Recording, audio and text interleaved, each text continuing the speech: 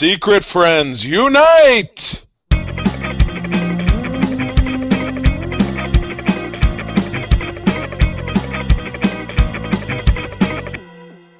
Welcome to the Secret Friends Unite podcast, episode 358. I'm Todd Oxtra, one of your hosts, and this is your guide to the geek side. I'm joined by Charlie Carden from beautiful Grand Rapids, Michigan. Oh my God, this is 100% the SFU free-for-all. It's the death match where we're slugging it out with four of us. Oh my God. Wait, what? Whoops. There's no death in... Yeah, this is not... Trident or anything. This is not the Hunger Games, no. But we are joined by two members, additional members of the Secret Friends Unite podcast tonight. Our Canardian, Mr. Mark Carabin. How you doing, bud? I am great. Very excited to be part of this. I'm wearing our shirt, Mark. I'm wearing our shirt. Woo. I'm representing the Star Wars stuff too. Not us specifically, but some men. Right. Fair. I got my Marvel love going on here. Oh yeah, some Spider-Gwen, Ghost Spider-Gwen hoodie. Yep. Whatever she calls herself these days. Joined and then Katie Quinn Pearson. How are you, Katie? I am a lot better than I was earlier this week. I am currently getting over COVID, so that was super fun. Yes, finally got it. Damn. Rough. Yikes. Yeah, it was rough, but doing much better now, so I am very happy to be here. Good to hear. Excellent. Awesome. Well, it's good. Yeah, we rarely have a foursome, but we thought this would be a lot of fun. This is kind of our Friendies Awards. This is our show is all going to be about the best, worst, most exciting of 2021 in all things movies, TV. We call it the potpourri segment and also the news. So this is going to be a lot of fun. We are actually going to give Madam Web another week off. You know, it's well deserved. She actually developed a sad case of I believe she called it the Ohio crotch crickets. So she's out for another week. Sounds about right. Yeah, and she's going to recover. We give her too much time off, she may never come back, and she may just be dead. I don't know. I guess we'll find out. Yeah, she died of a broken heart. Oh, yes. fair. Yeah, so or she just got sick of Charlie. Oh man! You know what? You always got to make it personal. That's rough. I'll take it. It's okay. I'm sure I deserve it. Yeah, well, we will pivot, though, to a cover that also graces the same number of this episode, and that is Adventure Comics number 358. And the fun part about this comic is we've got Superboy plays the most dangerous game of his life when he is stalked by the Hunter. This is when Adventure Comics was covering the Legion of Superheroes, which Superboy was a member of. And the cover is graced with the Hunter. When I looked, this is July 1967.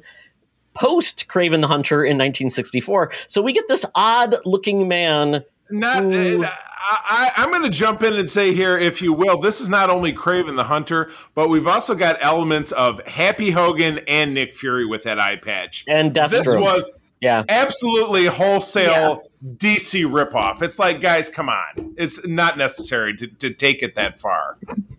Yeah, when was the last time we had like a gun on the cover of like an actual gun on the cover of a comic? It's been a while, like a realistic gun. Right in there, and he's aiming for a neck shot too, which is just brutal. Right. Also, I want to know how many perspectives they have going on in this particular image, because the gun is on one plane of existence, he's on another plane of existence, the ground is on a different plane of existence. Like. It is wild. Absolutely reminds me of this. Is always the point to make about the old Star Trek. Anytime they beam down to a planet, it's the same, like all styrofoam rocks, and it's 9 different light sources because they're on a soundstage. It's like, and there's that weird humming in the background. So this really reminds me. This is like a Star Trek planet for Superboy. There you go. I spoiled myself on the plot, but man, oh man, this is a good one. So check it out by all means. Oh my God. Yeah, it's only 12 cents, guys. It's a bargain of a story. 12 cents? Man, 32 pages. All the action. All the action. Yes. I love it. Yes. So that is it for our cover. And if you're watching the YouTube version, you will actually see that cover as we speak. So you're in for a wild ride with that. But with that, we need to check into the Geekies, our favorite geek establishment, for our libation and nerderation. So let's go. Talk nerdy to me. Talk nerdy to me. We're sitting in the Geek Easy, drinks are pour, and we are ready to get our nerd on. So, this is what we've been watching or reading. And let's see, Katie, what are you bringing to the table? I am super excited because I finally started the final season of Clone Wars. I've been re-going through that. I just kind of got myself hooked watching Rebels. Now I'm going Clone Wars, so I'm just going down that. And that means I'm going to be going into Bad Batch next. Super stoked about that. And then I'm continuing my obsession with, I know, Charlie, I already saw it. I'm really excited to talk about that later. I mean, Bad Batch is very 50-50 for me. I'm sorry. And Mark and I, we already did our group therapy while the show was on, so it's okay.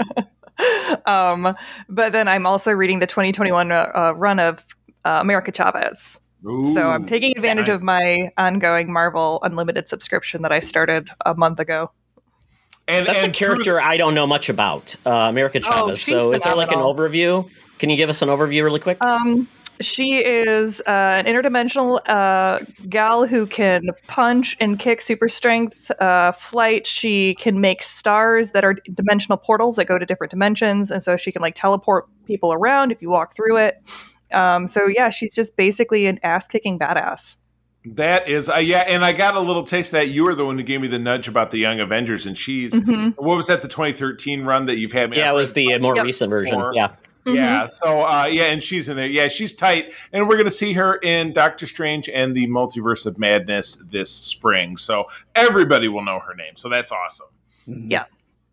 Katie, when you said that, like, she's a interplanetary ass-kicking girl, I thought of, like, Schoolhouse Rock with interplanetary Janet. She's a galaxy girl. Yes. Oh, my. Wow. Zing. Holy cow. Deep cut. Yeah. Well, very cool. Very cool. And Mark, you were Twitch streaming last night. I was following along, playing with you, and you brought up the fact that this movie has been your life. Just basically on repeat. When you find something that a 1-year-old likes, you stick to it. So Yes. Finn has fallen absolutely in love with Encanto, and luckily, compared to some of the shows and things that he has liked in the past, this is actually phenomenal. So, like, one of my favorite Disney movies in a long time, one of my favorite movies of the year. I think we'll see that later. But Encanto is on Disney Plus. It's a great like story, little superhero vibe with a family with magical, mystical, amazing powers, and then one person who's not. That's played by Rosa Diaz from Brooklyn Nine-Nine. Yeah. Oh, really? Yeah, I did not know that. Yeah. Oh, What's her name? Beatrice Potter. What is her Stephanie name? Beatrice. Stephanie Beatrice. God, I love her. Phenomenal. She's absolutely fantastic. phenomenal. There's one moment that I was like, oh, there's her Diaz voice, because like she does a completely other voice. I was going to say very, Right. yeah, less edgy and punchy. Yeah. Right. There's one Right. moment she kind of like she gets frustrated, and you can hear like the lower register Diaz that she does. But anyway, this is a great movie, and it's I've seen it many times, including again tonight. So that's it's good though. It's really good. I am Great soundtrack. absolutely reminded, Mark, of my experience with all three of my sons. With Thomas the Tank Engine at that exact same age. I don't know how they discovered it all in the same way. It started with my son Noah. He's now 21. Then spilled over to my son Jackson. He's 16. And then my late son Parker, who would be 15 now. My God. All the adoration of Thomas the Tank Engine, at first voiced by the great Ringo Starr, later than Alec Baldwin. Just a weird sensation. George But it Carlin. can't- Yeah, George Carlin. But I would say I enjoyed Encanto very much more. Yeah, it was Wiggles for my son, which I think you were getting a little bit of Wiggles We too. got a little bit into the Wiggles. Yeah, and Blueberries so is did my I. favorite. Yeah, definitely Wiggles and Bob the Builder. I had that with Noah, my oldest son, for sure. All right. Swiper, no swiping. That's all I'll say Swiper, no too. swiping. You got it. Okay, Charlie, you are deep into these weird, modern soap operas that are essentially this is like Dallas. Oh my God. Dallas, Oh my God. modern Dallas. And I got to tell you, I might be paying the price because I sent my wife upstairs absolutely furious when we had to do this recording because we ended season 3 led into season 4, which just concluded, of Yellowstone. Oh my God, at the end of season 3, it was a blowout. The entire family was assaulted. People were, looking, you didn't know if people lived or died. But anyway, Yellowstone is about this. Basically, yes, Todd said it right. It's Dallas, but it's set in Montana. It's set around ranchers, and it is eminently more violent than Dallas ever was. There are different crisscrosses, and Kevin Costner is the matriarch of this, or the patriarch. No, there's no matriarch. The patriarch of this family, and so many dirty dealings and this and that going back and forth. But it is gripping. Absolutely gripping. It's also spawned its way to a prequel series called 1883, which I talked about in our last episode, which stars Tim McGraw and Faith Hill. But it's absolutely it's just rocking your socks off. If you watch it, you will get sucked in. It's over on Peacock right now. We did have to transition over to the Paramount Plus app, which I hope is going to be covered, because I know it's one of those that it's a cable net and we don't have cable. So I hope we don't watch the first episode and they're like, "Oh, you're screwed. Sorry, you can't watch the rest." Then it's owned by Viacom. So but why the hell isn't it on Paramount Plus? That's what I want to know. Must be a previous deal, probably before Paramount Plus came out. My deal. That's completely ridiculous. But regardless, we're crazy about that.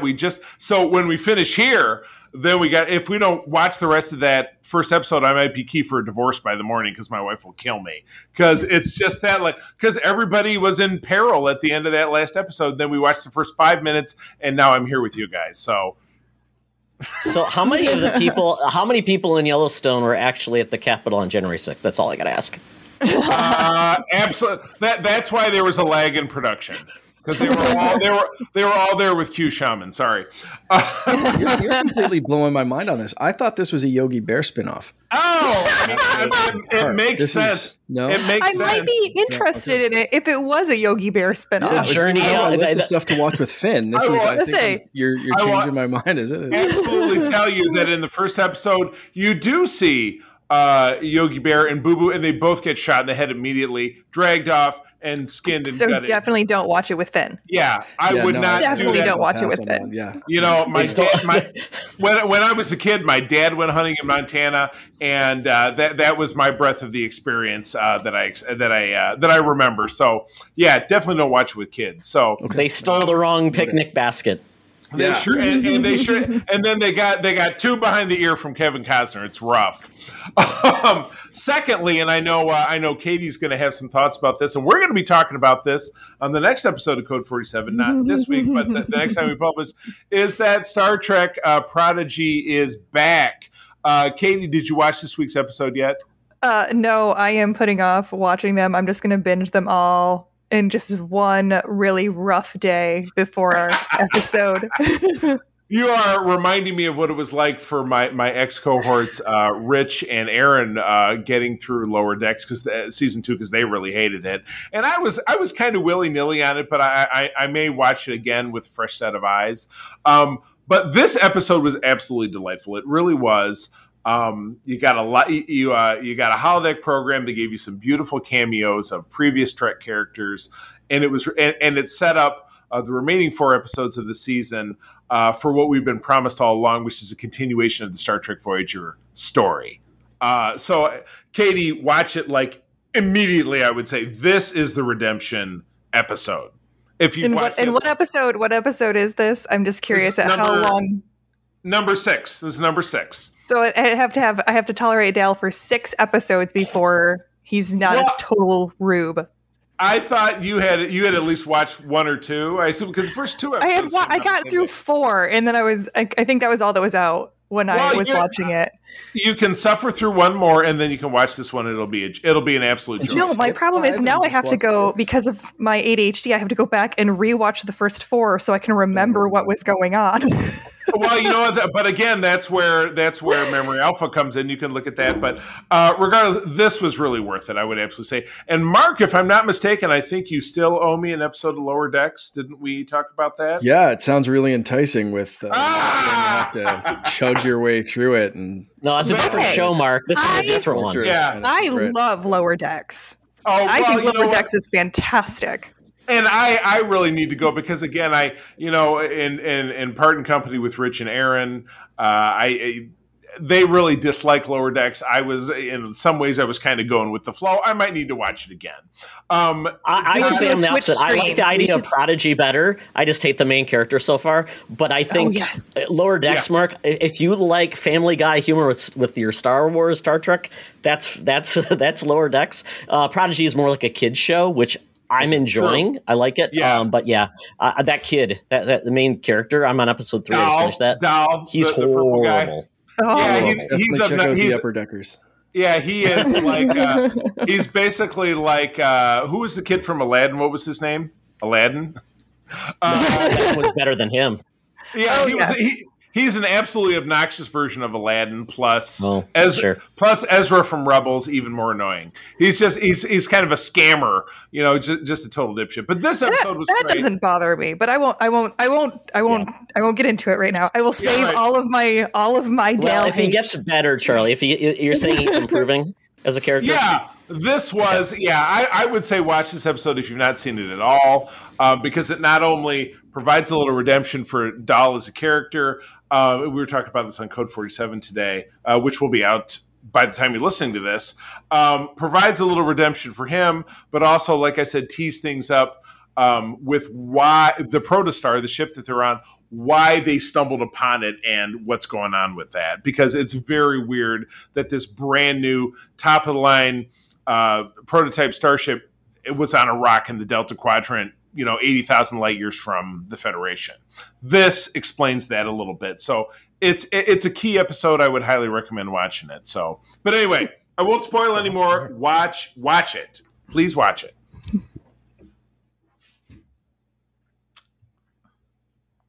And that's all I got, Todd. Back to you. All right. Well, my volume went out for a second there, so let me bring back the flow because it disappeared for a second. All right. So for me, I finally finished Matrix Resurrections. I know we talked about a little bit before.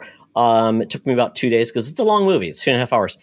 I will say it's not a great movie. That's indisputable. I don't think anybody feels that way.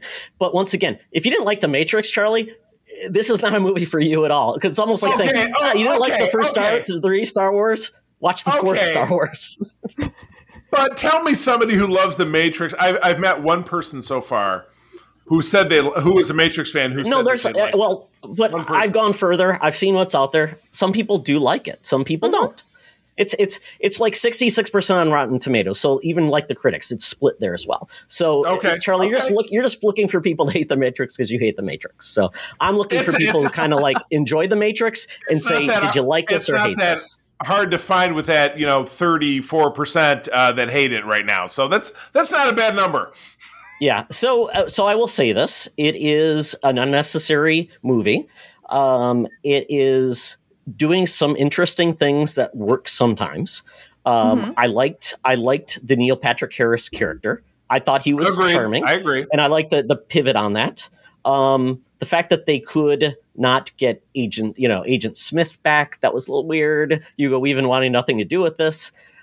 They did play on the whole, and I mean, they came out and said, WB wants a sequel. I mean, that's right there in their face. But it was in the position of a video game. So that's what they were going to do versus a movie. Because in this world of The Matrix, it was a video game rather than a movie series. So, I think the biggest problem for me was what made The Matrix special was its innovative special effects, along with its embracing of martial arts like the wire work. There was little to no martial arts in this movie. It's like they just said, oh, we don't want to do that. And it's like, well, why not? That's what made it unique and different at the time. I didn't think they brought anything new to the table with a visual sense. I think they even said they removed like the green like filter or whatever it had for the first movie, which kind of gave it thing. And then the music was essentially ineffective. So once again, it's missing a lot of those key things, what I thought was really made The Matrix right. And it's funny, they even did a cover of the Rage Against the Machine song from the end. They did a cover of that. So I'm like, what are they doing? So like I said, there were some touchstones I liked. It's like a guilty pleasure. Certain things that remind me of why I like The Matrix. Certain things that did not work. And it's like a pale comparison. But once again, it's not like, and I will say this, Keanu Reeves, man, I don't know how how he's acting in this film, but it was like he was barely acting. It was just bad. I mean, he was reacting. It was kind of like that, but I think nobody really wanted to be there except for maybe Keanu and Carrie-Anne Moss, maybe, and I think some of the younger actors. It is always so evident in a movie when people don't want to be there. They're like, and I liked some of the new actors. I thought they did a good job in regards to what they were given. Yeah, so I mean, it's a movie, but it's like it's not a horror. Like it fell apart, or it did its job, but like I said, it was trying to recreate the same thing, so it really wasn't special at all. So, but it wasn't like it was horrible because you could see the beam. So I think a lot of people are overreacting. It's like it is what it is. It's an overreacting world that we live in when it comes to our entertainment. These absolutely, days. I would agree. I would agree. Yes, Charlie, I know you loved overreacting to it too. It's the worst thing in the world. Oh my God. I know. Oh, well. I couldn't even say I ruined my childhood because I was an adult. You didn't like The Matrix in the first place, yeah. Yeah, exactly. Right. Yeah. So lastly, I watched something really fun. I don't know if the rest of you had watched it. It's called Death to 2021 on Netflix. It's a sequel to Death to 2020, which is basically a comedic take on pundits who are actors, looking back on the events of 2021. Lawrence Fishburne actually did the narration. You got Hugh, the British actor Hugh Grant. Hugh Laurie? Hugh Grant in old man makeup being like this white old British guy. You had Tracy Ullman in makeup being like a Fox News pundit. You had other people showing up as like the different elements of it, and they interviewed them as they went through the timing of the year. Very well written, very funny. I'd highly recommend watching this and 2020 just because it's just did that really happen? And it was just the dramatization of things. It was very well done. So it's like an hour long. We had a blast with it. Oh my God. And that's on Netflix, you said? That sounds like fun. Yeah, it's really fun. Yeah. I think, and Hugh Grant was playing the same character that he did in 2021, which it was a lot of fun. Very cool. Yeah, and surprisingly, a lot of the same things happened in 2021 that happened in 2020. Who knew? Oh, wow. Fascinating. Yes. Well, that is it for the Geek Easy. So now we're going to head over to our favorite destination for mutants and the vaccinated, and that's the Thunderdome. Welcome to another edition of Thunderdome! Thank you, Tina. We're sitting in the Thunderdome where the mutants have been gathered for a topic or game to be entertained.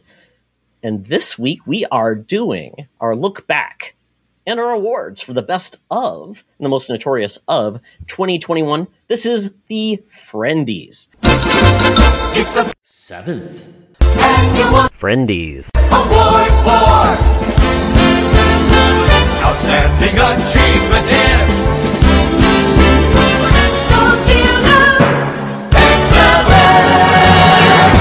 Now let's check in with our hosts this year, Katie Quinn Persson, Mark the Canadian Carabin, Charlie Carden, and Todd Oxtra. And let's see what made 2021 a surprise and a disappointment. Enjoy. So the first category would say it's news stories of the year, the things that made us sad for the year of 2021. So Katie, did you have something that really made your year in news stories this year? I would say when they released like the next iteration of the Disney Plus series, which involved Ironheart, Miss Marvel, She-Hulk. So all my ladies are getting their dues, and I am so here for it, especially when I heard Riri Williams was going to be coming into the Marvel Universe. I'm going to be on it. I may have shed a tear. I was so very excited because her comics got canceled far too soon, and like, there is a collectible. I'm not a huge statue collectible fan, but there was one collectible that I saw, which was a statue of her like taking off, and she had her helmet off, so she had her awesome hair, and it was like $80. And I was like, no, I'm not gonna do it. And I still to this day think about that statue, and that was like 2 years ago, possibly more, because it was probably like 5 years ago, because I think it was whenever her comics came out. It was on the Geek. The one that used to be, that's now owned by GameStop. If you guys can, when ThinkyGeek was a thing, it was a ThinkyGeek exclusive, and I almost got it, and I didn't, and I regret it still to this day. So coming in, very excited. Don't worry, there's always eBay, but you just might have to hold your breath or hold your nose. Well, and it's a lot more than $80 now because I have looked. Sure. Oh, Yep, yeah. absolutely. Oh, yeah. Well, you know what? I'll tell you, once that drops and she's out in the zeitgeist, you're going to see more merch. Which will be phenomenal. I'm very excited about that. Very easily be reissued, so I would not fret. It could definitely come around again, I would say. Mm-hmm. Very cool. Mark, what's your story? Well, I was seeing what you guys were excited to talk about, so I figured I'd spin it to something else. But really, like the MCU stuff was really like Moon Knight and like all the stuff that Katie already just talked about. So I'm not going to touch on that. I will say I was very excited to see the Snyder Cut finally released, just because it shows that sometimes these big corporations, these big companies listen to fans and gonna give people what they want. With these, like you always see, campaigns and hashtags and like change.org or whatever, like all this kind of stuff. And it's like, where does it go? Like, what does this mean anything? I was saying, Mark, it goes right as you and I both love the Weekly Planet. It's the Aussie say it goes right in the bin, mate.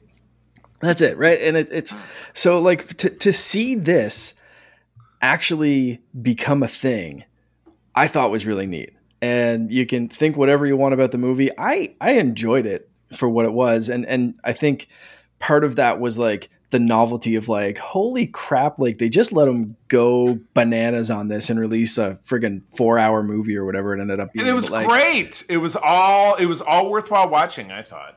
Right. Yeah. So I thought that was one of my favorite stories of the year, of just like, you know what, he's with his daughter passing, he's had some rough go of it the last little bit, and just allowing the seemingly kind of cathartic release of this movie for him, because I don't think I think he said he didn't get paid for it or something. Like he waived his fee and like just. Well, I think he got paid from the first time he was directing it, so I don't think those. Yes, but he also got $30 extra million to do it. So to do stuff, yes, but but took his fee out of that for whatever. But I think I just thought that was a neat story. So that was one of my favorites of the year. Very cool. Yeah, that was. It's on it's on HBO Max now. So if you want to check it out, and I think they even cut it out into like 4 different parts. I think there's an easier way to watch it or something. And there's the Justice is Gray edition as well, which is like the black and white cut of it. So they definitely had some fun with it for sure. Cool. Yeah, and it's got and he released it in a different format, not in your standard 16:9, which I believe it was. It's more almost looks like when somebody takes videos in this format, which is like, Grandma, don't do that. It's actually like, I'm doing it. Yeah. Oh man. Yep. That's it. He had free reign to do kind of his vision of it, right? And I love that, and I love that the studio let him. That's awesome. And just kind of say, you know what, just run with it. We'll put it online, and people can stream it and whatever. And it's like, cool. Very cool. Yeah, the people spoke and they got their movie. For me, the surprising part was essentially Star Wars has turned into a TV-only franchise. For sure. We have the last movie came out in 2019. Essentially, there is no knowledge, no release dates for any Star Wars properties. We haven't heard anything about any of the directors, and the last thing we heard was Rogue Squadron was coming out, and then we heard Patty is too busy to do it, and it could be that. Also, she didn't like the creative direction of the Disney control and the Star Wars canon, which she didn't have to work with with DC, because DC's just playing fast and loose with their canon, and because of that, it's different with Star Wars. And Star Wars has had a huge problem keeping directors and challenges with that, because it might be part of the problem. It's too strict, and it reduces your artistic vision because you have to do X, Y, and Z. So as of right now, I was reading an article, and it was basically saying, originally, we were supposed to be a movie in 2023, 2027, or 2025 and 2027. At this point, we might not get a movie until 2025. That would be 6 years. I don't know what other franchise can go 6 years without any type of movies, and which is Star Wars is based on the movies, not TV. I was gonna say, TV. Todd, you're forgetting about Avatar.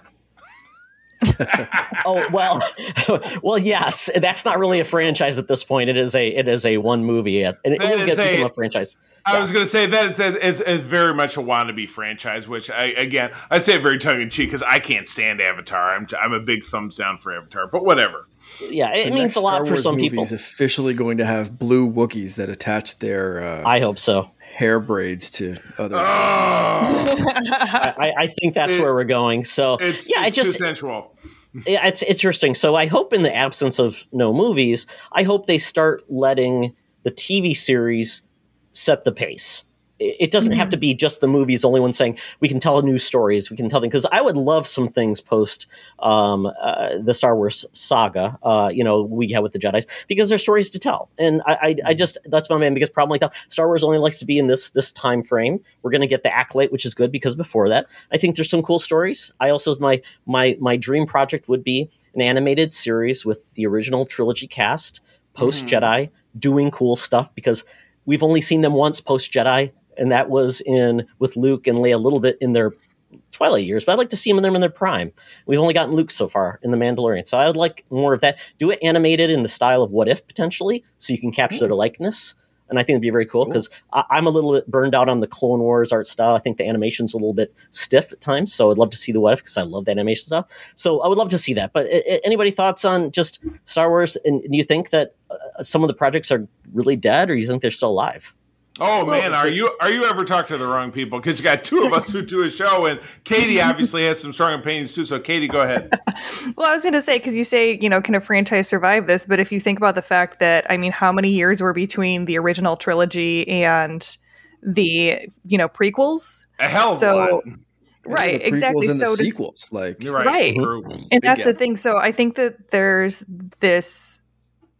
It's more of a modern expectation that there should be a movie every year or every 2 years. And honestly, I would prefer said that though? They take their time. There's going to be a side project and a sequel every other year. So this is Disney, though. I think you can't compare what the Lucas did, because Lucas essentially said, "I don't want to make films." That's why I didn't. But Disney not having $1 billion releases, that's a hard thing to manage, right? Well, and I think that one of them though is that they've realized that there's a lot of money to be made in those side stories and having people stream on Disney Plus, because they're releasing them on this weekly basis. So it's not like a Netflix drop where, sure, they can subscribe for a month, binge all their shows, and then they're going to cut out. Yeah, right. So, and I honestly think that they do better. Like Star Wars, I think has always done better on their TV shows versus their movies. The stories take time to tell. If you really want to be able to tell the story, build the lore and then build the characters, you can't do that in a 2-hour movie. Right. Even if you're doing a trilogy. I mean, we're living in that era now, and Todd and I, you and I have talked about this extensively. Mark and I, we've talked about this extensively in relation to Star Wars, is that is what the modern aesthetic of storytelling has become. People don't want to see all the big explosions and this thing and that thing, whatever it is. We want to see 7 parts of Boba Fett. It's a slow burn. And I know, Todd, you're down on obviously the Book of Boba Fett, but Mark and I are really digging it because it's that slow exploration of his story and how it came to be and why he's doing this now and this and that. Slow doesn't have I hate slow stories. I want well-paced, well-told stories. If it's slow, that just means it can add boring. You're just doing filler because you don't have enough for 7 episodes. You're we gotta draw this out because second worth of filler in Book of Boba Fett, Todd. Come on, Mark. It could have been one episode with the Tuskens and done. Get it? We love him. No, he raised them. Become emotionally invested. Whether it's going to lead to a fridge moment with Katie, Pokey and Hidden and Cheap. Oh my god, Katie, you see what I have to put up with these two morons. Sorry. It's just not doing it for me. I just feel like it's the most in Star Wars thing there's ever been. I don't. Oh yes, I'm with Todd. I know we've already talked about this, so I hate what they've done with the Tusken Raiders. I feel like they solely exist just to fill a weird backstory for Boba Fett. He has been the absolute same character. There's no development whatsoever. I don't understand why suddenly he got out of the Sarlacc pit and now he's this noble warrior instead of a ruthless bounty hunter. I think that they could have done a lot more growth with him with the Tusken Raiders than having him be the same character he is now versus then. The savior of the Tusken Raiders. Yeah. Too. What did you call it? Dances with Tuskens? I thought that was Tuskens, great. yeah. Yeah. Because it's got those same If he didn't vibes. show up, man, they'd be screwed because oh well, we can pivot off. But I just thought. Do you think these projects are going to? You think these projects are going to be make it? Or do you think they're going to be canceled? I mean, we don't know.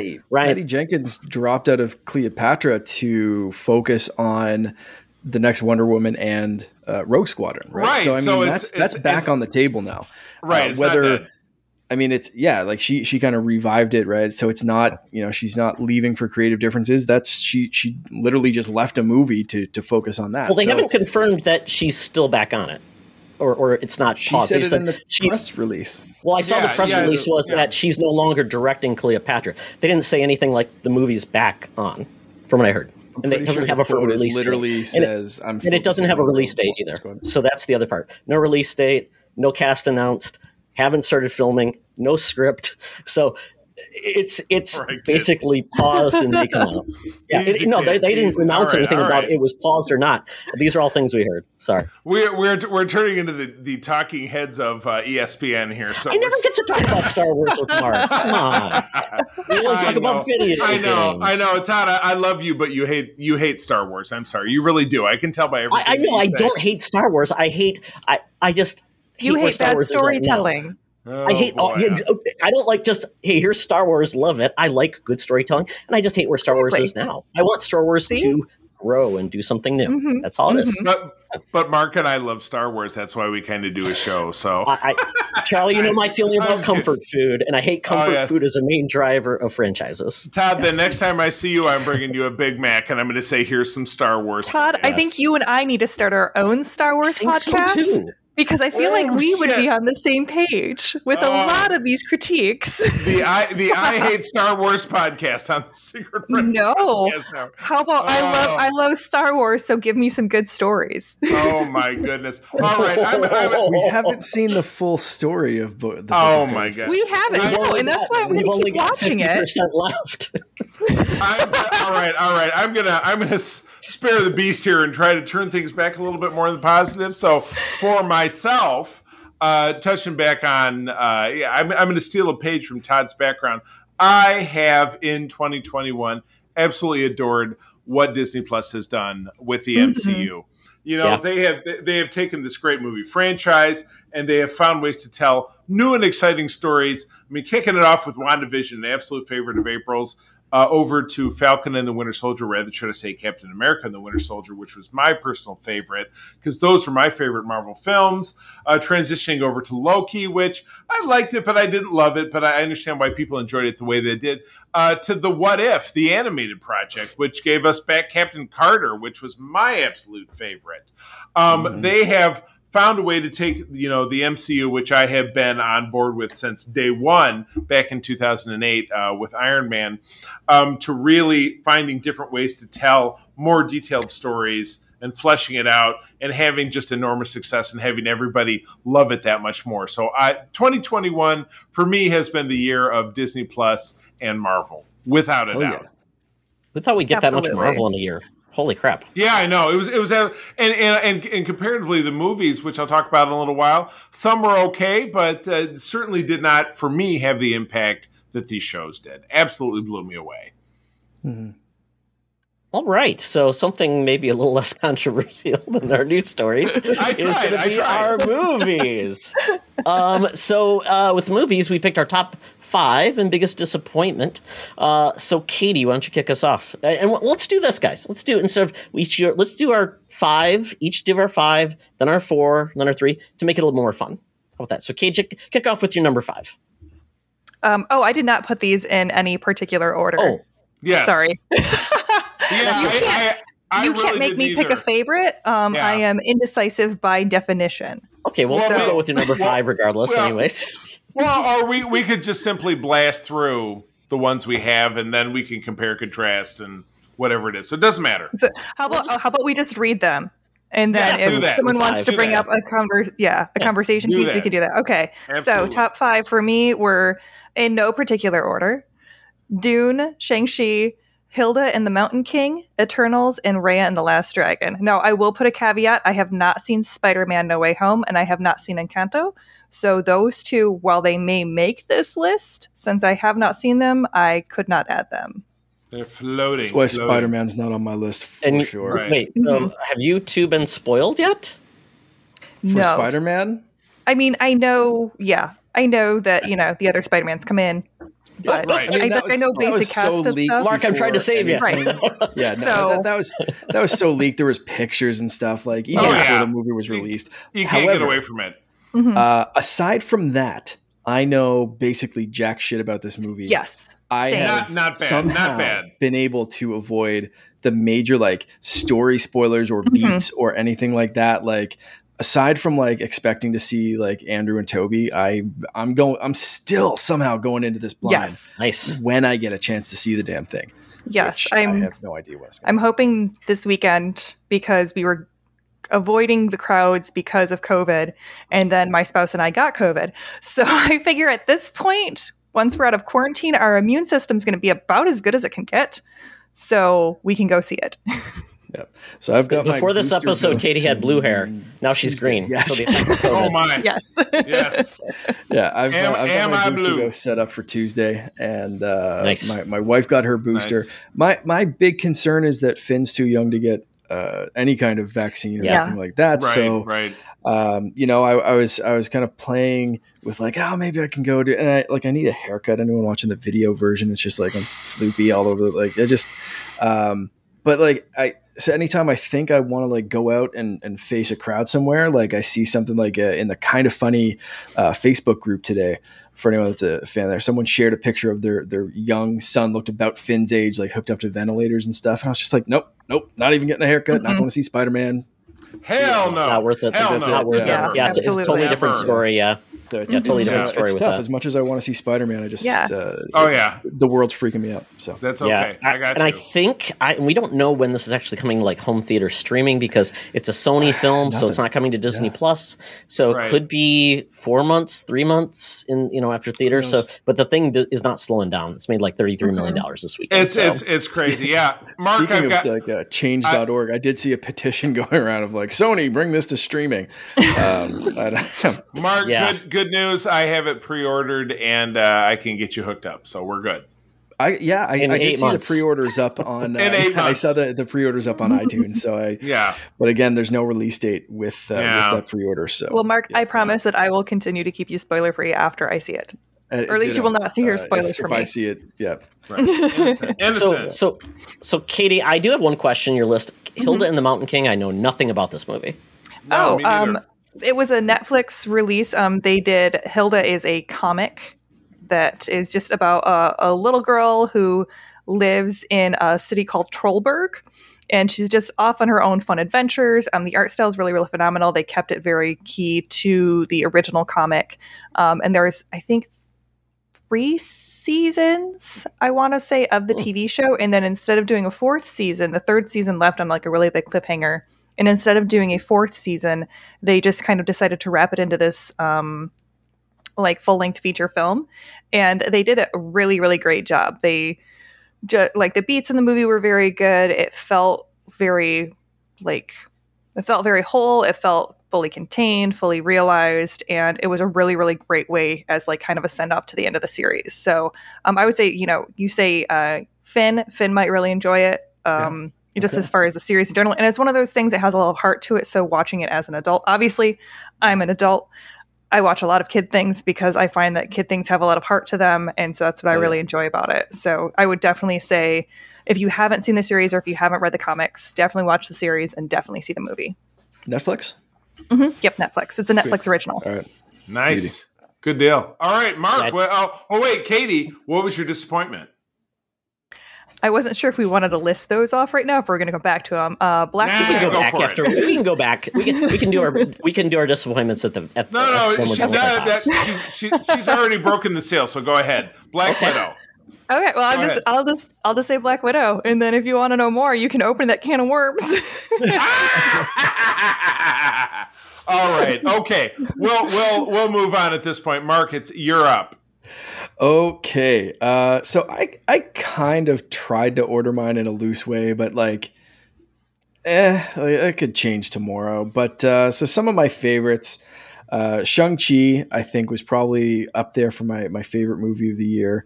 And I don't know if like that and Encanto are probably like my two of my favorites. And I don't know if that order will like change or like, but like those two are like just rock solid. Free Guy was up there just because I really didn't expect to like that one, and really did. Jungle Cruise I thought was fun, and I loved the stupid humor of that ride and how they factored some of it in. But I also I thought the movie again was just kind of better than I expected. And then I threw Zack Snyder's Justice League in there just for the reasons that I had. It was for sure. However, my disappointment was in myself for not seeing more movies, because I realized when I was going through this, I was like, I haven't seen Dune. I haven't seen Eternals. I still haven't watched Raya and the Last Dragon. I haven't seen Spider-Man, Ghostbusters, The Suicide Squad, No Time to Die. Mm-hmm. Like all of these movies, I'm just like, Eternals next week, Mark, on Disney Plus. Yep, January 12th. Yeah. So I finally will be able to watch that next week, but or this coming week, isn't it? Yeah. January 12th. So what's that? Tuesday, Wednesday? It's Wednesday. Yeah. It's a big premiere. So by the time this is published, I will most likely have already watched Eternals, and maybe that'll make it on my list retroactively. But for right now, those are some movies that I saw.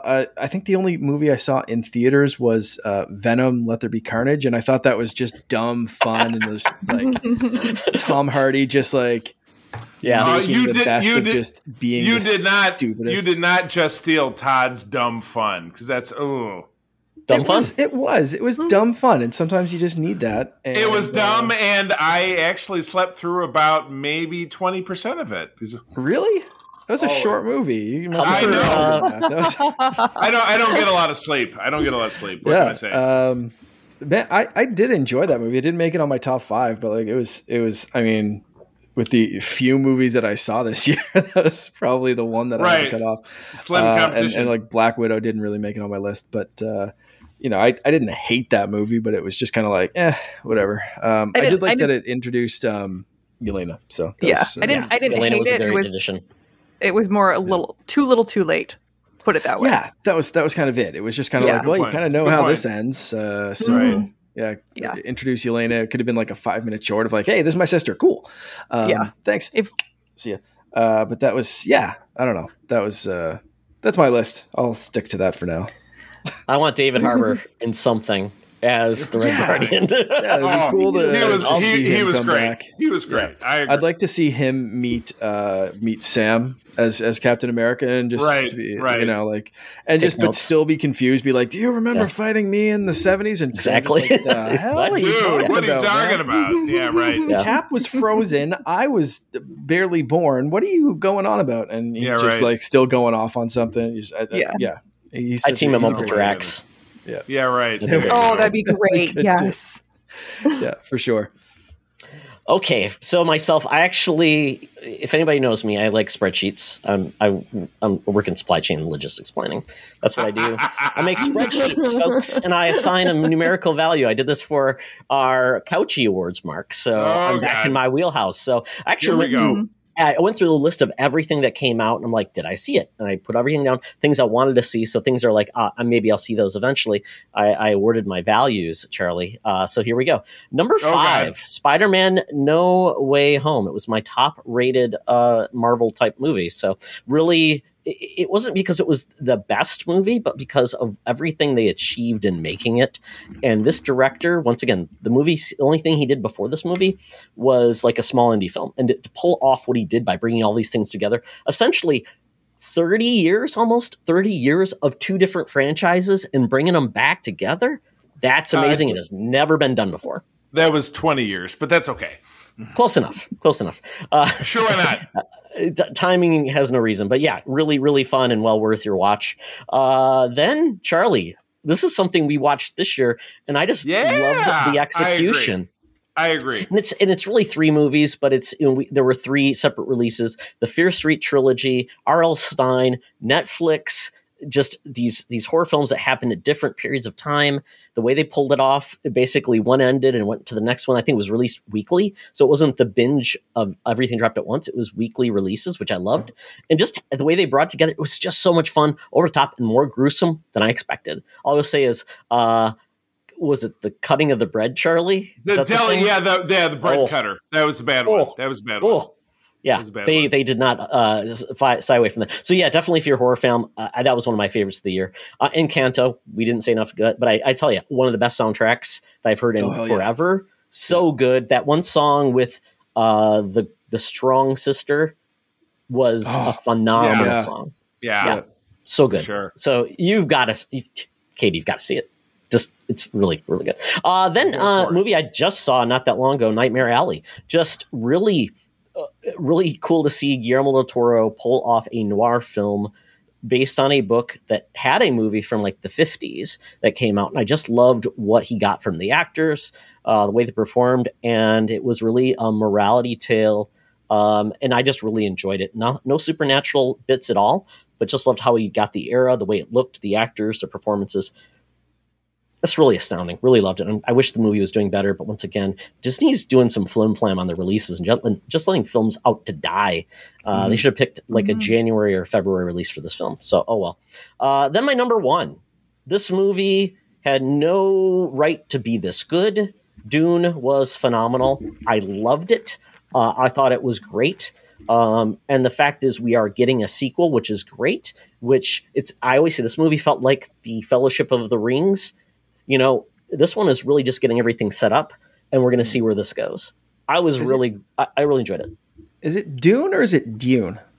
Dune? It's Dune. That was just for Charlie. It's not Scandinavian, I don't think. I was going to say, Mark, let's be honest. How many dunes do you have there in Canada? Don't lie.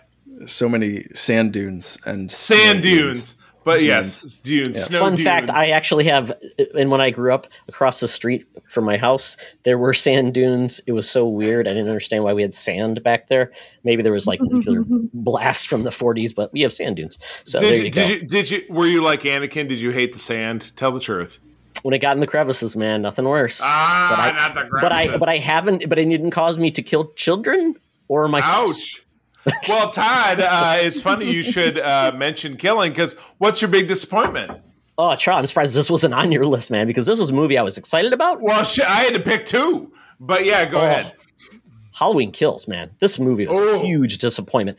It felt like a total different staff, writers, directors. This was like the bad, like, 80s horror film brought back in without the sensibility of today, and it was just like I just didn't understand what they were doing. There was going to be a 3rd movie, so I maybe there's more to this and I'm just not in on the joke, but man, oh man, it fell flat for me. Absolutely all over the place. It was a mess. It was a total mess. I totally agree with you. All right, Charlie's turn. And again, I will take a page from Katie's book and go in no particular order. But a lot of the same beats here. I love Ghostbusters Afterlife. Awesome film. A lot of heart to it. Spider-Man No Way Home, exactly the same. Tons of heart. Obviously, the worst kept secret in the world is obviously the return of the previous 2 actors to play Spider-Man, which the interplay between them was fantastic. I like the Suicide Squad. It gave us the Peacemaker character, John Cena, who we're going to see in an HBO Max series. The return, of course, of Margot Robbie as Harley Quinn, and kind of a chance for her to set herself apart from what had come before. I thought she did a nice job, and just overall, I really dug this film. It was a good time. Free Guy was just a romp. I like Ryan Reynolds. I know that that's not the same of everybody, but he was the most Ryan Reynolds-y Ryan Reynolds he could be in this film, and for me, it really worked. And the 5th entry, James Bond, No Time to Die. And Mark, you said you hadn't seen it, so I can't even say the last thing I was going to say. Wait, hold on. Oh, you covering? Are you doing the earmuffs? But if he listens to the podcast, he'll get spoiled. He'll just know to skip this part. I won't spoil it, but this film did something unique in James Bondery that had not been done before, and I really appreciated that. And I will not say what it is. I won't say. Okay, so, and then for my disappointment, I couldn't throw Halloween Kills in there because it would be a 3-way tie, but I hated The Matrix. I already talked about that last week. And I probably talked about this back when it came out, but the Snake Eyes movie, what a pile of shit. Oh my God. I've loved G.I. Joe since I was... Is that a spoiler? No, I have loved G.I. Joe since I was 6 years old. I have wanted it to attain its glory in the modern age. We had a movie in 2009. We had a movie in 2013, both of which were total shit. And this took it a level beyond being shitty. It was really bad, poorly scripted, terrible characters, totally incomprehensible plot, fail, even though it had a cameo by Larry Hama, who I've met in real life and is actually a pretty cool guy. Kind of a bummer. Let's hope that they can get it right next time. Fingers crossed. We'll see. Rough. Well, that is it for movies. So let us know what you thought about the world of movies in 2021. And let us know what your thoughts are on, obviously, what 2022 what you're excited about. So we're going to move on to top 5 TV, biggest disappointments. So, Katie, once again, are these in order or not? Wait, are these supposed to be our biggest disappointments? No, 5 top, 1 disappointment. Oh, okay. I was like, wait. Oops. No, I was just saying, are yours in order? Are they all disappointments? Good direction, Todd. Great direction. No, good. they are not in any particular order. But I was going to be like, y'all are going to not have me back on this podcast if these are supposed to be our top 5 disappointments, and you're reading through this list going, what the hell, Katie? No, again, in no particular order. I think you're going to start seeing a theme from me is that I love a good art direction. Because again, Bad Batch, I love the story. I love just all of the intrigue. And again, watching through the Clone Wars, I'm picking up on things that I'm like, I wonder if that influenced how that character reacted in the Bad Batch, and if that ties into what's going to happen later. So I'm very excited to see where this show goes. I thought it'd be unfair of me just to list 5 of the Marvel TV shows, so I just put the entire Marvel Disney Plus lineup because otherwise, it's like a get out of jail free card. You got it. I'm like, okay, well, I'm going to put down one of it. Okay, I'm going to put down Loki. Okay, well, I have to put down Hawkeye, and I was like, wait, now I'm running out of spots, and I don't want it to all go to Katie, Marvel. I'm in the same spot. Yes, it's true. I did it too. Yeah. So just all of the Disney Marvel lineup. Arcane, absolutely phenomenal show. I did not expect it to be good. I'm going to be honest. And then I started hearing really good things about it. So I was like, well, maybe it'll be okay. And the art looks really fun. And then I watched it and it was absolutely phenomenal. And this is going to sound weird because she's not involved, but I feel like they finally did Harley Quinn right, even though she's not Harley Quinn. But Jinx felt more Harley Quinn to me than I've ever seen in any iteration of a character, if that makes sense. She-Ra was new to me. That's been out for a while now, though. But at one point, I just finally put it on, and then I binged the entire show in like 3 days. And then at one point, I was sick, and so Aaron, my spouse, was like, do you want to watch She-Ra? And he knows that if it's my favorite show, because at several points he had walked into the living room to see me bawling as I'm watching this show because it's got all the feels. And he's like, why do you do this to yourself? And so he refuses to watch them with me because he knows he'll get all the feels. So this time when I was sick, he's like, well, let's just put on a comfort show for you. So then he got hooked on it. And so then we both cried through it again. And it's just one of my comfort shows now that I just put on all the time. Charlie, you can go ahead and have all your feelings because I'm going to say Lower Decks, definitely on there. That's another show that Aaron and I will just put on when we want to watch something and we don't know what to watch. I mean, I totally feel like I was soured against it from the dynasty that existed on my show before that. So I feel like I got to go watch it. Because even April was like, I didn't really think it was any more racy in season 2 than it was in season 1. So I may have to revert because I guess I was a little go with it because again, my co-hosts at the time were very against it. So maybe I think you and I need to do like a live stream where we rewatch it and then we can have our own reactions to it. Really? Okay. Yes. Okay. Because just talked about the episode right afterward or something, I think that we could have some fun. All right. I'm down. And then my biggest disappointment is Star Trek Prodigy, because I was so excited to have Janeway back. I was absolutely excited, just so ecstatic. And I really want them to just throw Dal on airlock. Like, he's just a raging narcissist. And in the first 4 episodes, he nearly killed his crew like 3 times. For no reason other than the fact that he's a raging narcissist and cannot acknowledge when he's wrong. And it's a kid's show. It's just growing pains. Yeah, you're right. It is really a bad lesson, isn't it? I agree. It's bad. Katie, after watching and thinking about this, I think he's just a normal teenage boy, because teenage boys are pretty... Yeah, but those are bad things. Like, you shouldn't be emulating those bad behaviors. I think it's going to be the long play of he finally gets some humility, modesty, and all those things maybe later on. I think that's where definitely something like if you want to hear me just totally drag him, definitely listen to Code 47 when I'm on. But you got it. Oh, I just can't wait. I am so sick of the trope of the full of himself, overly confident for no reason other than he's the main character, dude, protagonist. Right. Being the main character for no other reason than he's the main character when he is surrounded by fully capable individuals, especially the fully capable, more intelligent, more skilled than him side female character who is there to save his ass and be a romance option. Right. She, of course, enslaved him, though.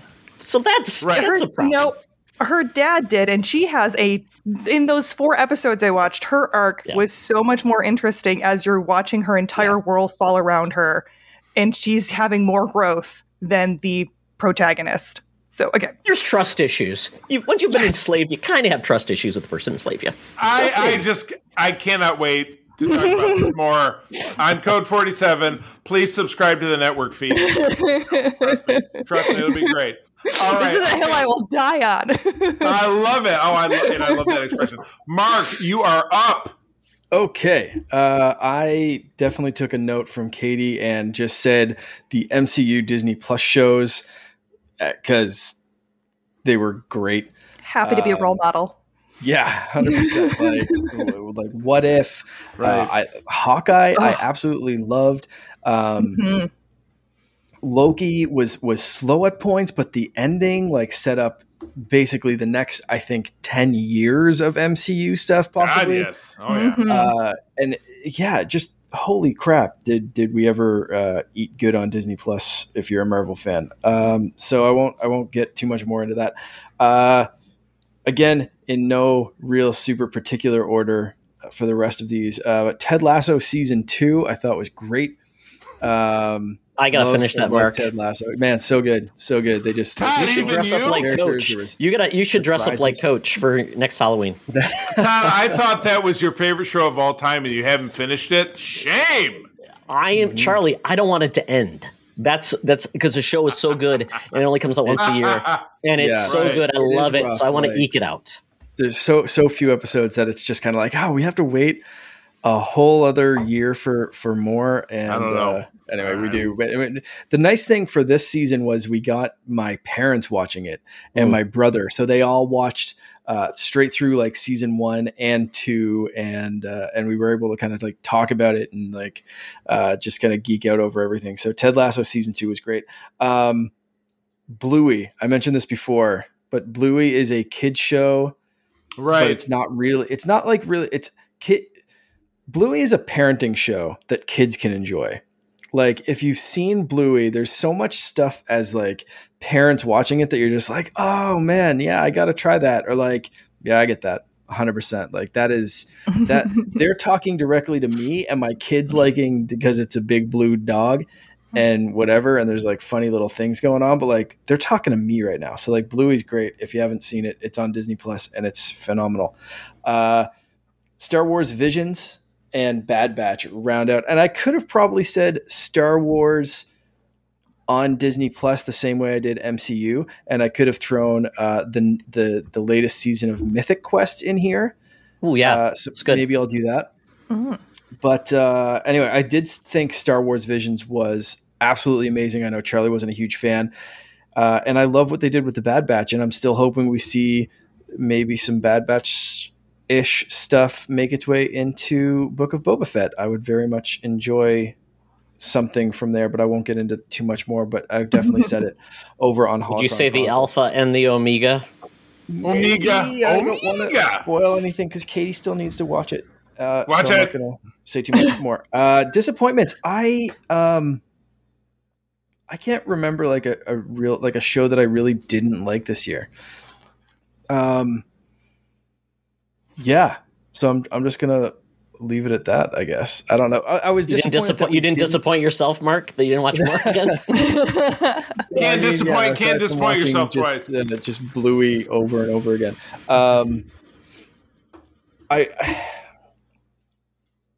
I love so far the Book of Boba Fett, but I am disappointed that we have to wait seemingly a whole other year for Mando season 3. True. So I'm disappointed that show completely took the place of the other show, when it seems like in 2022 we're getting the ending of Book of Boba Fett, we're getting Andor, we're getting potentially Kenobi. Like, why can they do potentially three shows this year and Bad Batch season 2? So why can they do 3, maybe 4 shows this year, but no Mando. I don't know. Got to keep people watching, Mark. So they only have so many. They've got to push these productions out because they're like COVID, Omicron. Right. They got to make sure they don't burn their wick out too long. Why do they have to worry about COVID? Everybody's wearing a mask. Look at it.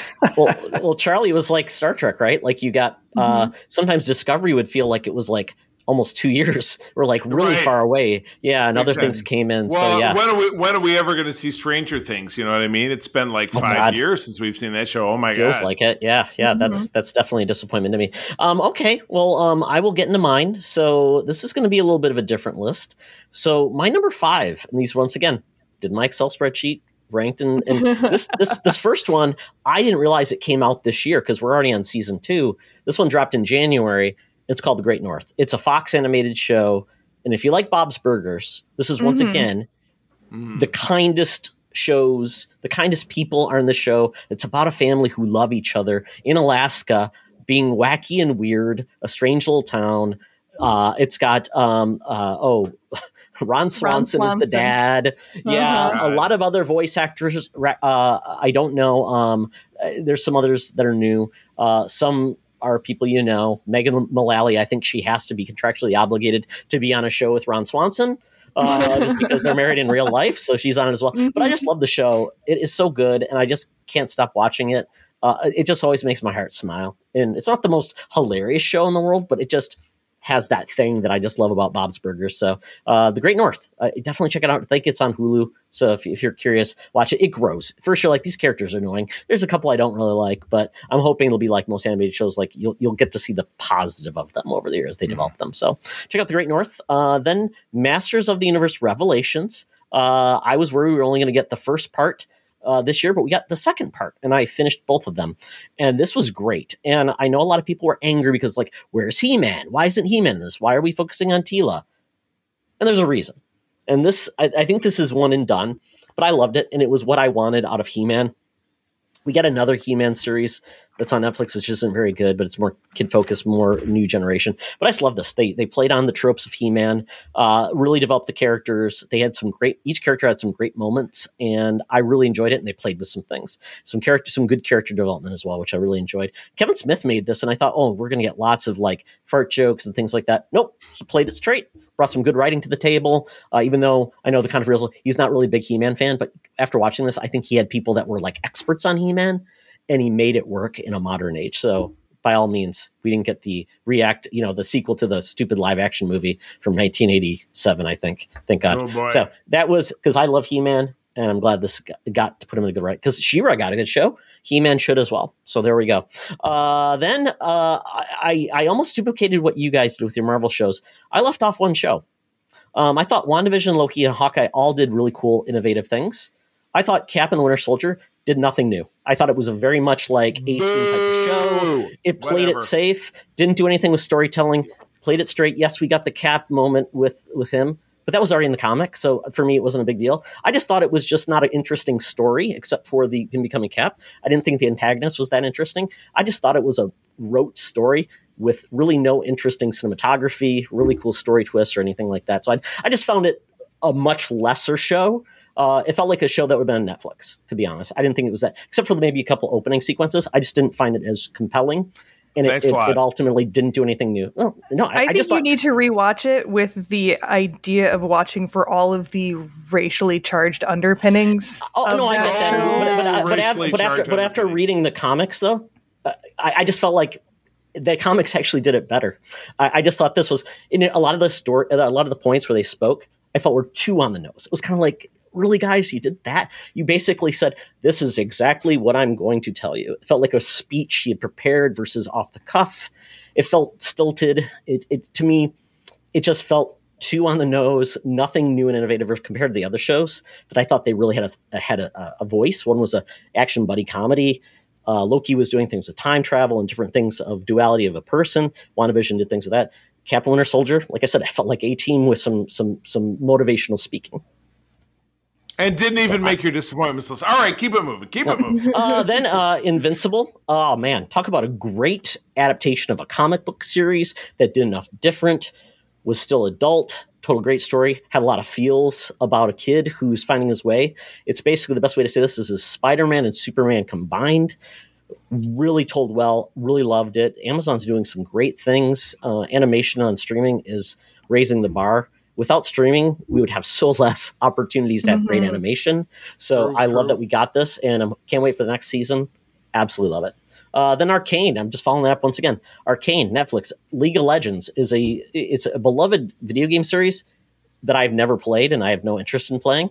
But what they did with using that world and just said, go have fun with it. Awesome animation. Like I said, I think Arcane could teach Disney Studios and the Clone Wars what they could do with their action, the motion, and makes it so fluid, and just some of the effects are so cool, so innovative. So I would like to see more of this animation style go out there, because I think some people could really take some notes from it and taking some chances from an animation style. So there you go, Arcane, number one. Lastly, disappointment. I would say it wasn't just this show, but a lot of shows got canceled this year after very minimal opportunities to grow and find an audience, which I don't like about the binge culture, because Cowboy Bebop, 3 weeks after it came out, canceled. Just imagine your favorite show, like Seinfeld, did not burn the world on fire the first season, took time to grow, develop. We would have not gotten some of the best shows if they were in today's environment, because they didn't catch on. So that is a huge disappointment. But Why the Last Man got canceled. We got Cowboy Bebop canceled. The regulars on Netflix got canceled after one season in a very short window. So I think the binge culture is a detriment for shows finding a voice and getting discovered. Well, in fairness, that Why the Last Man was a weekly series, though. So that wasn't a binge culture. Yes, sorry. But I am in complete agreement with you. We love that show. God, I mean, it came out on whatever day of the week it came out. We were like, oh my God, the show's out this week. But yeah, you're right. It got canceled even before the season came out, like after 6 weeks. Yeah. And again, I think it was FX on Hulu. So it was like, what was the shared ownership? Obviously, we have Hulu with no commercials. So they're not getting that ad revenue off of us. So yeah, where do the dollars come from? And that's the real question. So, but that was a really, really well made series. And I'm bummed that we can't see it continue, because I really did. And one of my favorite comic book series of all time. So I hope it gets picked up somewhere else, because I think it's a story that's well deserved, especially when you talk about themes of gender and equality and just themes of when the world breaks down, how do we see people that doesn't have a zombie involved in it? It's just basically something bad happens. It's just people being terrible. All right, well, I'll take over. And again, as being the last person, a lot of my story beats have been covered. I will starkly contrast what Extra said about Falcon and the Winter Soldier. I absolutely loved it. But again, I love those films. And I'll agree with Katie, the underpinnings talking about racial equality it certainly really spoke to me as well. So I love that show. A lot of great vibes. And again, I didn't lump together. I should have done the big Marvel lump, because it kind of got one on my list. But I love WandaVision. I loved What If. because again, how it touched on all, and What If, of course, entirely being based upon stories from the MCU as opposed to comic stories, really gave something really familiar to those who were potentially uninitiated to the comic book culture. I enjoyed Star Trek Prodigy. Sorry, I know Doll sucks, but I love seeing Janeway again, and I love the big reveal of this latest episode. Katie, please just catch up, watch it, because we got to talk about it in a couple weeks anyway. Oh, so I will. I will. You're contractually obligated to get caught up. But the last one I'm going to toss in there is the show that nobody else has watched. It's on Showtime. It's called Yellow Jackets, and this is a weird one.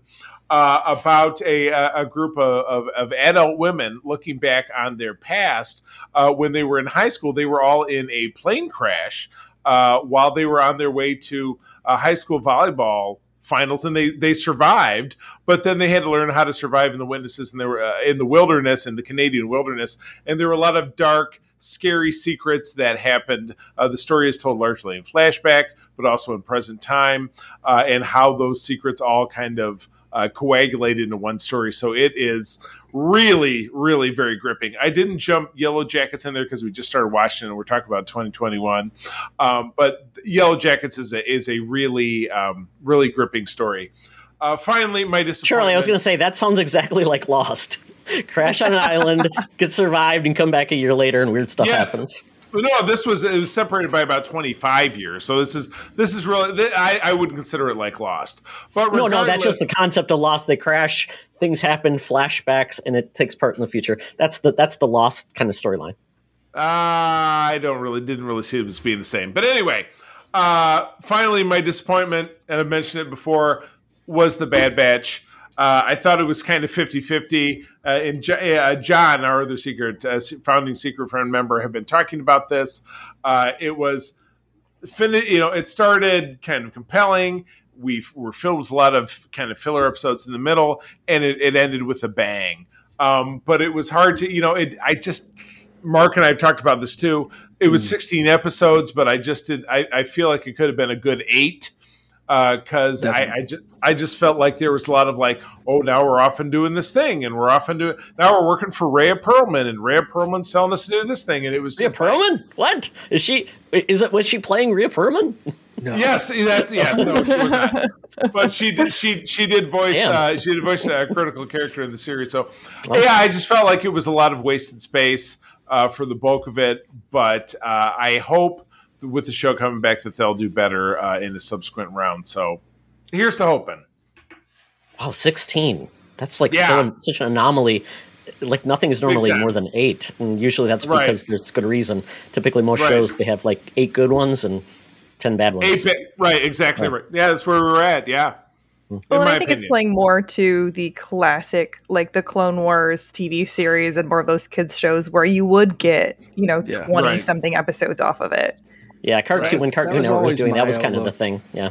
Yeah. Right. My outlook for it was it's not made for us. Like we can enjoy some things of it, and we can enjoy about 8 episodes of it or whatever, or 6 episodes of it. Like because we're like, oh, what's the story and how does it relate to Star Wars? And like, is this character going to show up in a live action show or whatever? But like, really, for me, The Bad Batch was kind of like that made for kids show. So there's going to be some filler that's going to entertain kids or keep on going or whatever. But like, that's just kind of the way I went into every episode of that is like, okay, well, this is probably going to be made for kids, but every once in a while you're going to get the Siege of Mandalore or something out of one of the Star Wars animated shows, and it's going to be awesome. It was kind of like the chase card in your bubblegum pack of trading cards, right? It's like, whoa.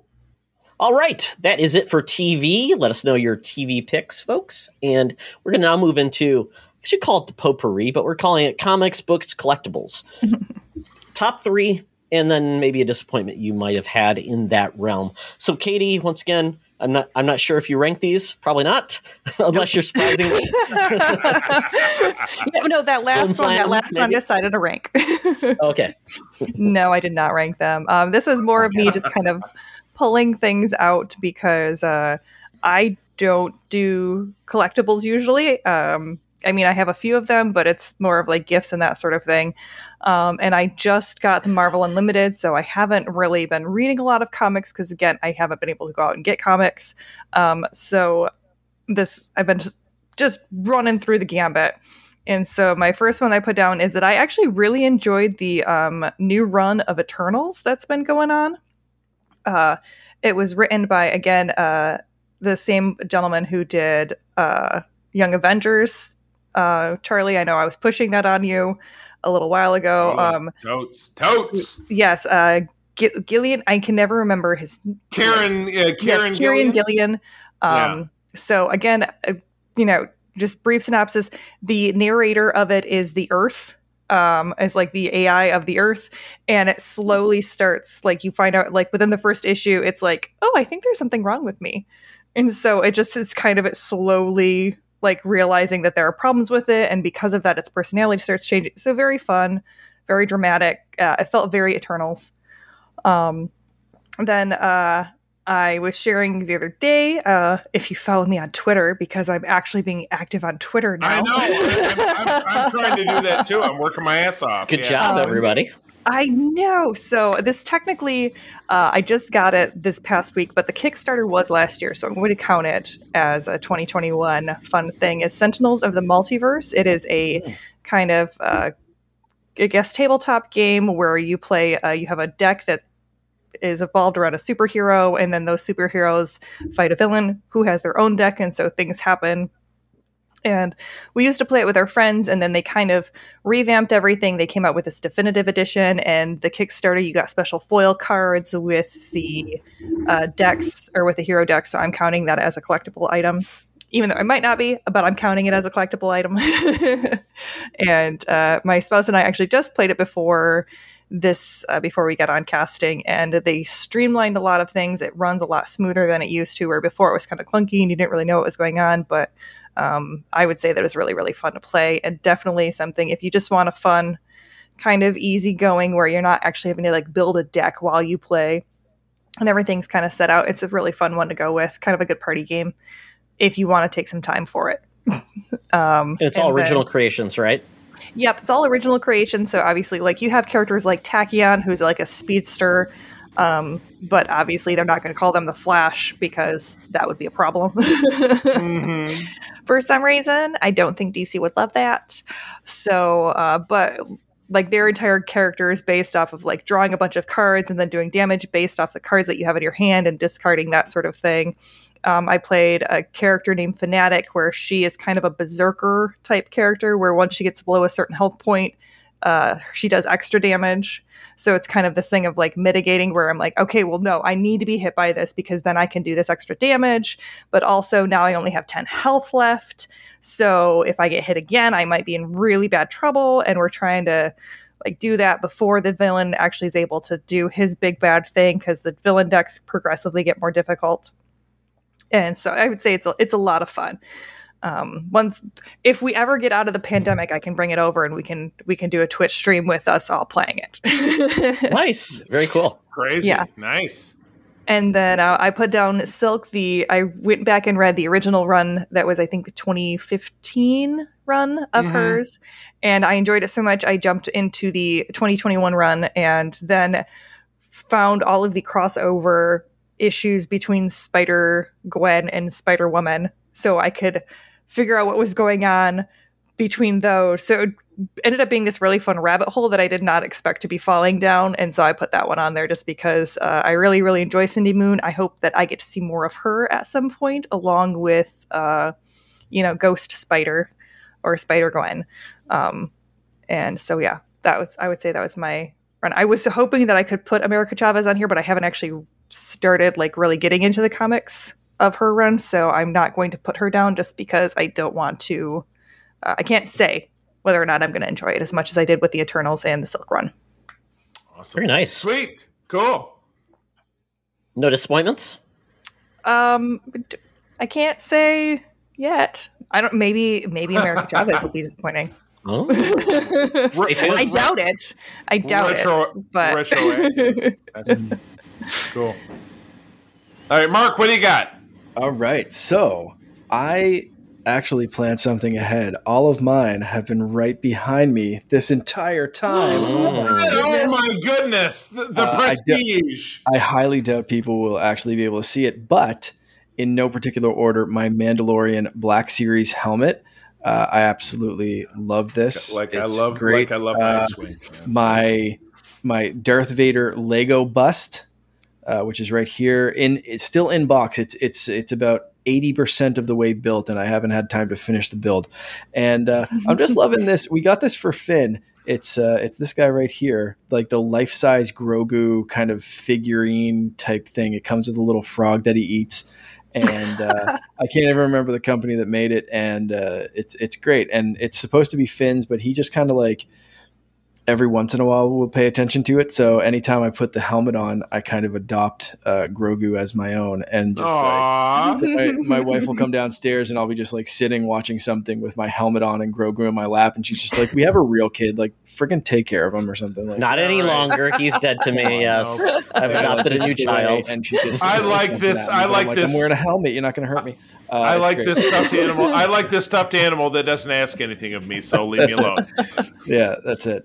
So, and they're three of my favorite things. I know, like I could have, and I did all collectibles for some reason, but I could have probably picked. I didn't read a ton of comics, but I did like some stuff they were doing with Star Wars, the High Republic. I liked. You can judge me on this all you want, but I liked the Fortnite Batman crossovers that they did, especially the Batman that laughs. I thought that was really interesting. Yeah, awesome. To see the, like, again, weird multiverse kind of stuff, and like seems to be Batman canon that with the Fortnite universe and stuff. It really weird stuff that they did, and I like. It was well done. This little weird one shot series. Yeah. So I know I'm cheating and doing more than 3, but whatever. So my disappointment though. Real extending lightsabers. They showed these off at D23. The patent for them, we've talked about it on Holocron again. It's like, I think it's going to be a little flimsy or whatever. And that's why I'm disappointed, because they're not ever going to be selling these to customers. They seem to be just like a little show off piece. Like Rey's going to come out at the end of a fireworks show and like light a real lightsaber up, and it's going to extend and be like, oh, and then Chewie's going to be like, and everyone's going to be like, okay, cool. Leave Disney World now. So that's basically how this is going to happen. Because the Star Wars like fireworks show in Hollywood Studios in Disney World is like, whew, man, something else. So I think like if they could end that with like an extending lightsaber, like that's all you need. But I'm still disappointed that I won't be able to buy like an extending real lightsaber that I can use to, cut wood in the dead of winter and stuff. Someday it'll happen for you. I want to like carve a Christmas turkey with a lightsaber. Is that too much to ask? Come on. I don't think so. The lawsuits will be great. All things are possible. All things are possible. Yeah, you can buy knives, you can buy flamethrowers, you can buy laser pointers. Why not combine them all into one great object? I know it's terrible. Give the people what they want. I think that'd be a good thing. Anyway, that's my list. I cannot see Tales from the Yar. Just like Tales from Mos Eisley. Okay, here's the thing. I'd personally rather be stabbed or cut, at least, with a lightsaber than like a real, like a sword or something, because the lightsaber is going to cauterize the wound. So if you were going to cut my hand off, for instance, because, Star Wars, I would personally rather, I have a giant pirate sword looking machete in my trunk right now. I would rather a lightsaber cut my hand off than that machete, because the machete is going to bleed out and everything. The lightsaber is just going to like cauterize it. It's going to be nice, and you're going to move on with your day. I mean, when you don't want to reattach your hand, it's a perfect option because you severed all the nerves. It's a salient argument. I can't disagree with you there. Yes. So all right. Take your tips from Mark on how you'd like to be. Very good. All right, Todd, this took a very weird turn. I did not agree to this podcast. Very weird turn. No. All right, so Todd, Mark's in Canada. He's far away from us. So let's steer it back. Todd, why don't you go ahead? Yeah, so these won't be in any particular order, but you know what? The cool part is I'm a prop comic tonight. So I'm going to start off with number 1 was one of my favorite cartoons. So going back to animated from Disney from the 90s, I believe, was Gargoyles. And Gargoyles is on Disney Plus. Love the show. A lot of Star Trek alums, too, in that show. Really phenomenal. Mr. Frakes. And Oh my goodness. Mecca has a fantastic line of toys, and I got Goliath. And you can't really see him, but there's the box, and then when you open it up, you can't really see him. God, my background is bad, but I will show you guys after this, and I'll put links up. But it is phenomenal. It's huge. I mean, it's wonderful. That's why you got to have a real background, my friend. Have a real background. Nobody wants to see my fireplace and my dogs running around. So, yeah, it doesn't matter. But that was one of my favorites. It was like $35 for the size and articulation. It's wonderful, and they are expanding the line. So you can get your Demona, which is Deanna Troi, played that voice. So there you go. So love it. Love that the fact that I can get anything from my childhood now. I can get a collectible because there were crappy ones back in the day. So that's number one. Number two, I love Mass Effect. It's one of my favorite franchises of all time, and I never owned anything from them, and I decided to splurge, and I got the helmet from the collector's edition, so I'm going to wear it. What? Todd drops some bucks. It's very cool. It turns color. It's very, very You disappear completely. That's your cloaking invisibility. And like I said, his own, because I can't read his face. It's just gone. I know, and it's with the background too. That was phenomenal. That was a YouTube only feature, so you got to tune into it. Yes, you got to see it. But Commander Shepard's helmet and Seven, one of my favorite franchises, one of my favorite character arcs. Love it. So I was glad I got that. His headphones weren't in, so he doesn't know that his face disappeared. Right. What? Todd, you put that on, and since your face, your completely covered that up. Aw. Yeah, you basically were just from the neck up. You were gone. We saw the helmet for half a second, and then that was there. You go. I'm holding it up next to my body. There you can see it. He pulled a complete. It was a complete beanie. Oh, no. Oh well. It is there. Yes. Todd is gone. Yes, a little flim flam. So that is number 2, and then number 3, whatever you want to call it. Batman '89 and Superman '78 both came out this year. Good stuff. I love the fact that we're getting an extension of those cinematic universes that just ceased to exist. We got nothing from those after 2 Batman films and essentially 4, so-so Superman films. But this is awesome, and we're getting these cool creative teams who can make the characters look very similar to the likenesses of the film and expand it, because we're getting Brainiac, we're getting other characters from the Batman mythos, we're getting Billy D. Williams as Two-Face. I mean, how cool is that? Yeah, it's really cool. It's great. I love that. They same thing they did with Wonder Woman 77 as well with Linda Carter back in the day as well. So very cool. And Batman 66 with Adam West.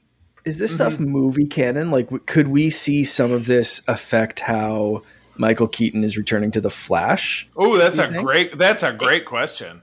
It could be. DC typically does like Elseworlds, though, where they basically say this happens, and it's like What If for Marvel. It's very similar. But it'd be cool if they did that, Mark. That's a good idea. Yeah, that would be cool. Yeah. Definitely. And then lastly, my disappointment is the price of Transformers Masterpiece figures. These are the high end that Hasbro makes from Japan. Unfortunately, majority of the time they're over $150, and I love them. They're wonderful. Their articulation, they actually look like the animated series, and they look just like the vehicles are supposed to be, but they're very expensive. So I've got a few, but I still want an Optimus. I still want some of the jets, and just it's very expensive. Even the stuff that's from Japan that you can get a little bit cheaper, it's hard to get stuff out of Asia right now. So in order to get the jets, do you have to get Benny or? Absolutely, yes. He's the pilot. And Elton and Bernie. Take me to the pilot. That's another Elton John song. Thank you, Mark. Todd, I hate to punctuate this, but people who complain about prices don't really understand what being a collector is all about. Charlie, come on. $150 for a toy is a lot. You're coming from a place of privilege if you can afford them, because $150 for a toy is damn expensive no matter what you are. I absolutely agree, but you have to understand that things cost what they cost. That's all I'm saying. And all I'm saying is, so somebody make a knockoff and I'll buy it. And what I'm saying is, go to eBay right now and you will absolutely find it. Oh, I know. I'm just saying I wish they were cheaper because I would buy more. So they're losing out on money because the prices are so high. I'm sure they're doing just fine. It's one of those things, Todd. This is another point we're going to agree on, because when I collect something, I don't collect it because I'm planning on reselling it at some point. I feel like whole that's the value of it, is that it's the resale. I'm going to take it out of the box. I'm going to put it on the shelf because I want to look at it. I want to see it. So, like, I get it if I'm going to be mean- paying a little bit more if it's like a really high end, figurine or something like that. Sure, but also saying like, well, you just don't understand collecting because that's what the price is for. Like, no, I just want a cool figure that I can have. I'm not going to resell it. Right. Yeah. I hear you. Well, and I will touch a little bit about, I will kind of rail against Hasbro in mine, but my stuff is mostly collectibles as well. I do the Marvel Legends figures. I also do the Star Wars Black series, though they didn't really have one that blew me away this year. But for the numbers 1 and number 2 for me was for the What If series. It was just from the first segment. Steve Rogers as the Hydra Stomper, which was the World War II version of the Iron Man figure. Iron Man was a giant, like, probably 10-inch figure, heavy. No stand required for this bad boy. It was pretty formidable. So that has a great space on my shelf. Captain Carter, Peggy Carter as Captain Britain, as it were, got 2 different versions. She got her classic version. She got her modern day version. Likeness of it was absolutely beautiful. I was really very impressed. I will echo what Todd said about Superman 78.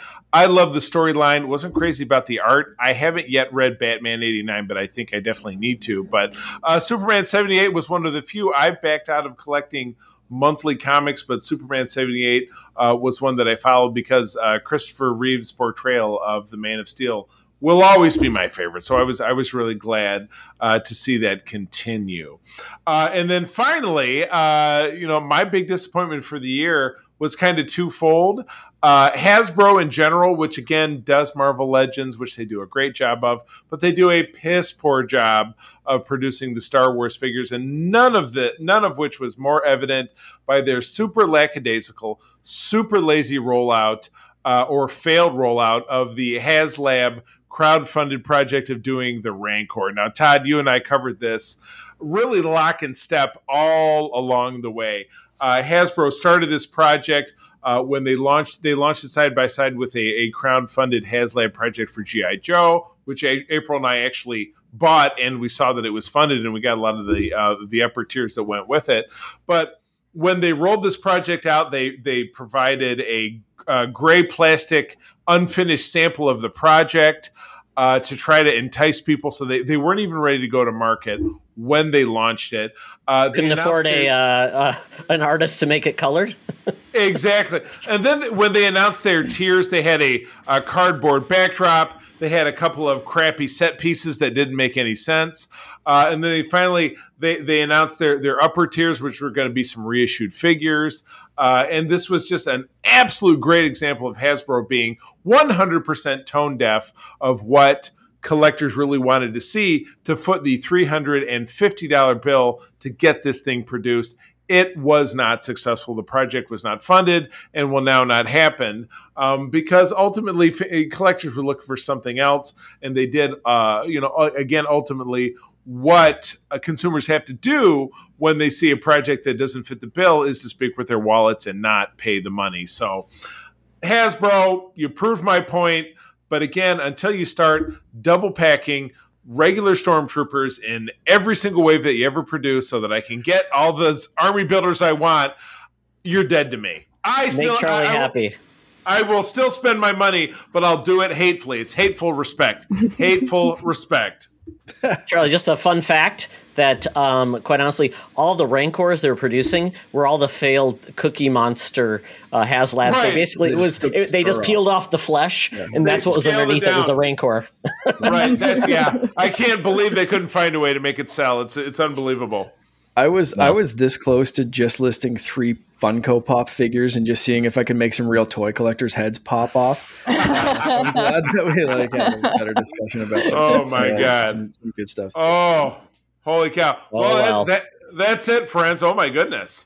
Yeah, so we made it through 2021. We're looking forward to 2022. We did a preview last week, and then we will get on to the cadence of normal shows in the future. This was fun, guys. I hope everyone had a good time. Sorry. Oh, yeah. Not guys, everyone. And I hope everyone is going to have an awesome 2022. So with that, we are done with the show. Mark and Katie, thank you for joining us. And before we leave, tell people how they can find the both of you. You can find me on Twitter under QT Geek. It is Q_T Geek. And then I am on Instagram at Quintessential Geek. All right. You can find me everywhere, Instagram, Twitter, and Twitch at _Canardian. Excellent. Awesome. And as for Todd and I, as always, you can find me on Twitter at TheC3, spell it out. I am also the major domo of the USS Grand Petoskey, the Star Trek International Fan Club chapter here in West Michigan. Find me on all the socials and on the web as such. And I also try to keep up with populating stories to foster discussion over on our Secret Friends Unite Facebook page. Look for us there. And as always, follow me at Toxtra on Twitter, where you'll see the old man shaking his fist at the cloud and people around the world and the internet. Why can't you be more like me? But with that, I'd also request those of you to rate us on Spotify. Follow us on Spotify, rate us, because now you can rate us on Spotify, which is great movement to get podcasts rated in other platforms other than iTunes. So please do that. So once again, thanks for everyone joining us. Charlie, at that point, take us out. That's my line. Thank you, everyone, for joining us. I'm going to tell you, as always, that sharing is caring and to keep on trucking. Be the hero, not the villain. In a truck. I almost said, "May the force be with you, Rex, play us out." Like, I'm so used to doing that when Charlie finishes up. That's good enough. All right, well, stay thirsty, my friends. Misa Love 2021. This podcast is part of the Secret Friends Unite podcasting network. Visit secretfriendsunite.com for more great shows, articles, news, reviews, and more. Secret Friends Unite podcasts are available on Apple, Google, Spotify, and other podcast services around the world. If you'd like to be part of the conversation, you can join us on Facebook or our new Discord server, or follow at Secret Friends U on Twitter.